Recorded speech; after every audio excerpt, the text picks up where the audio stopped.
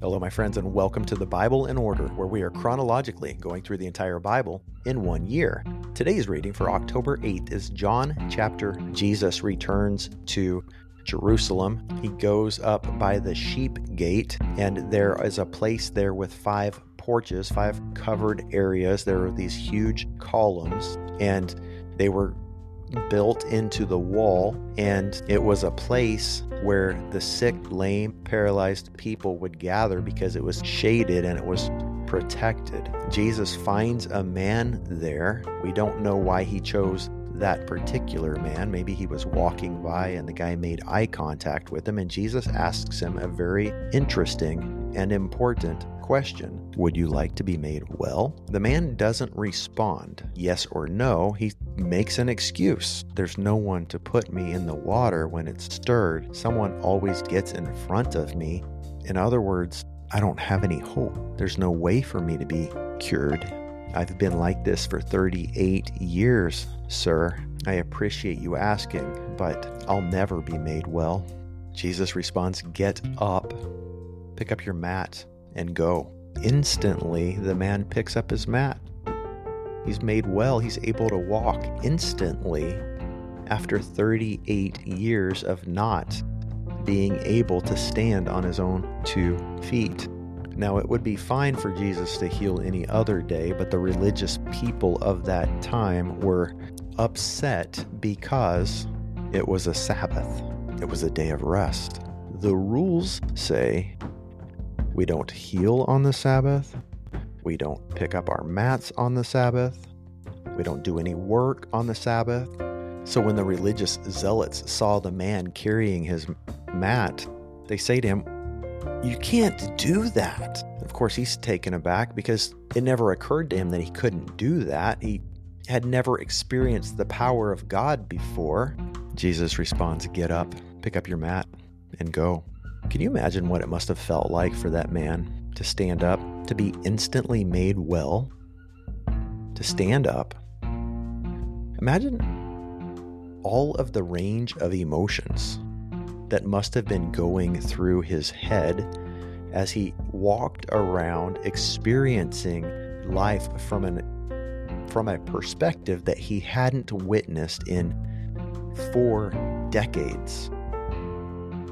It probably never even occurred to him that it was against the religious rules for him to be carrying his little bedroll around until the religious elite confronted him because he was breaking that rule. "You're breaking the rule, sir." "Oh, but you don't understand. The man who made me well, the man who lifted me from the ground for the first time by my own strength in 38 years, told me to pick up my mat and go." And it's very interesting that this one possession that this man had, this mat, this little cheap bedroll, it was like a quilted blanket that he would lay on. It was specifically used, this word mat was specifically used to refer to what poor people would sleep on. And it was probably about all he owned. The very thing, the only possession that he had that brought him comfort, that would cushion him from the hard ground a little bit, became the thing when he carried it that got him into trouble with the religious people. Jesus didn't tell him to pick up his backpack or anything else. We don't know if he was carrying anything else, but the one thing that Jesus told him to carry was the one thing that the religious world had a problem with. "The man who healed me told me to pick it up. Not sure what to do." Who was this man? I don't know. This nameless man had healed this paralytic after 40 years and then slipped into the crowd. Later, Jesus finds him in the temple. It seems as though Jesus was specifically looking for him because it says he found him. He finds him and he says, "See, you are well. Don't sin anymore so that nothing worse happens to you." gives us the impression that this man's injury was the result of some action he took that he should not have taken. Perhaps. The man went and told the Jews, the religious Jews, of course this isn't referring to all Jews, it's referring to the religious leaders of the time. It was Jesus. Jesus is the one who healed me. And so they began persecuting Jesus, looking for a reason to kill him because he was doing these things on the Sabbath. Of course, yesterday we were talking about how important it is that we keep the Sabbath even today, even as Gentiles. Even though we're not under the law, we're under grace. Most Christians today believe that we only have to keep 9 of the 10 commandments. And of course, there is grace, there is forgiveness, but there are consequences when we sin. And there's blessing when we keep the commandments. These religious people didn't understand the purpose of the commandments, and they layered these laws because they were not able to be led by the Spirit. That wasn't safe for them. They had to make rules. They had to make laws. They had to spell it out in black and white, what you can do, what you can't do, when you can do it and when you can't. They missed the entire point. We are supposed to be listening to God. We're supposed to be following God. We're supposed to be guided by God. They didn't want God. They didn't know God. They wanted their rules so they could do whatever they want. So they didn't have to worry about their heart condition. They could check the box. I went to church today. I'm good. Let me watch football for the next 8 or 10 hours. Beginning in 5:17, Jesus responded, "My Father is still working and I am working also." That just made him matter. God's your Father? He's not our Father too? What makes you better than us? Who are you anyway? Where did you come from? Where did you go to Bible college? What seminary did you graduate from? What makes you qualified? Sounds like the religious order of today, doesn't it? If you think about it, we have a lot of religious rules today. There are lots of things that we want people or we expect people to do. Join a church. Wear these certain clothes. Don't go to these places. Don't consume these things. Do this, don't do that. Of course, there's wisdom, and we should be learning from one another, and we should be in community with one another. We should not forsake the gathering together of the believers. We need one another. We can't grow spiritually continually in a vacuum, and yet we have to be very careful about man-made rules. Think about church membership. The Bible says nothing about joining a local church. Is it a good thing? Depends on the church. Is it a bad thing? It depends on the church. But to say every believer needs to be a member of a local church the way the Americans do it is just not true. Maybe God is bigger than our particular movement. Maybe God is going to move in the house church movement and in the institutional church and in the mega church and in everything. But what's important is that every single person be listening to God, because there are bad house churches and there are good house churches. There are bad big churches and there are good big churches. And there are probably good and bad people in each of them as well. Jesus tells the people that he will be their judge, that there will be a resurrection of the dead.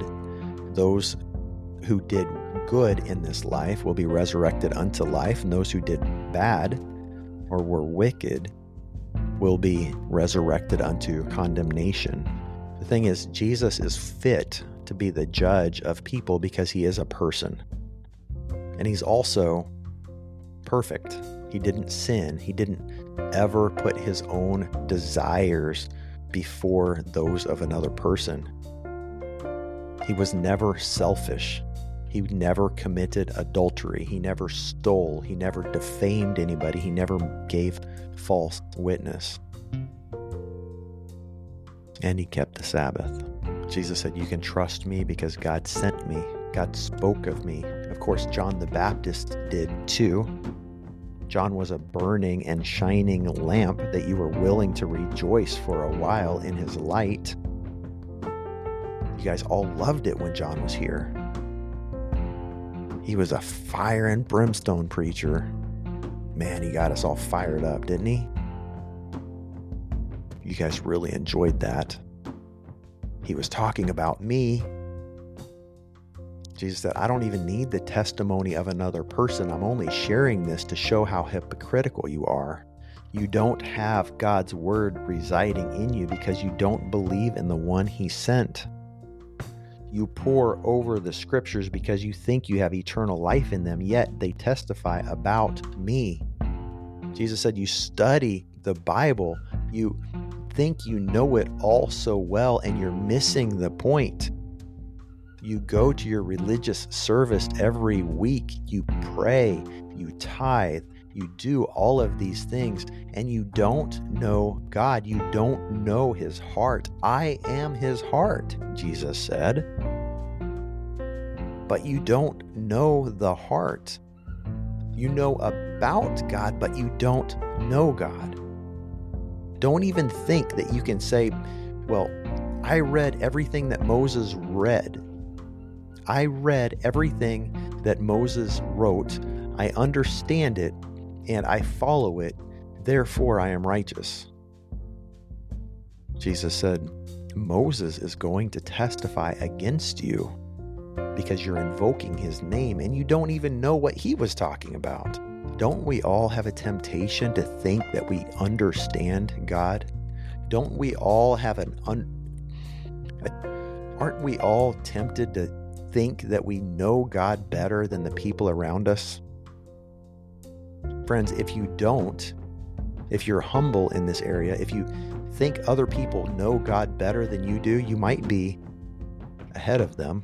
Why do we all think that we know God better than the people around us? I'll just say, if that last statement didn't ring true in your heart, if you don't feel as though you know God better than the people around you, that's a great place to start. He gives grace to the humble. If that's you, if you say, I just don't know God as well as I'd like, pray. Just like, Father, reveal yourself to me. Jesus, reveal yourself to me. He gives grace to the humble. He opposes the proud. Let's be careful. Let's be humble. Father, keep us humble for your glory, for the advancement of your kingdom. I can't do anything, Father.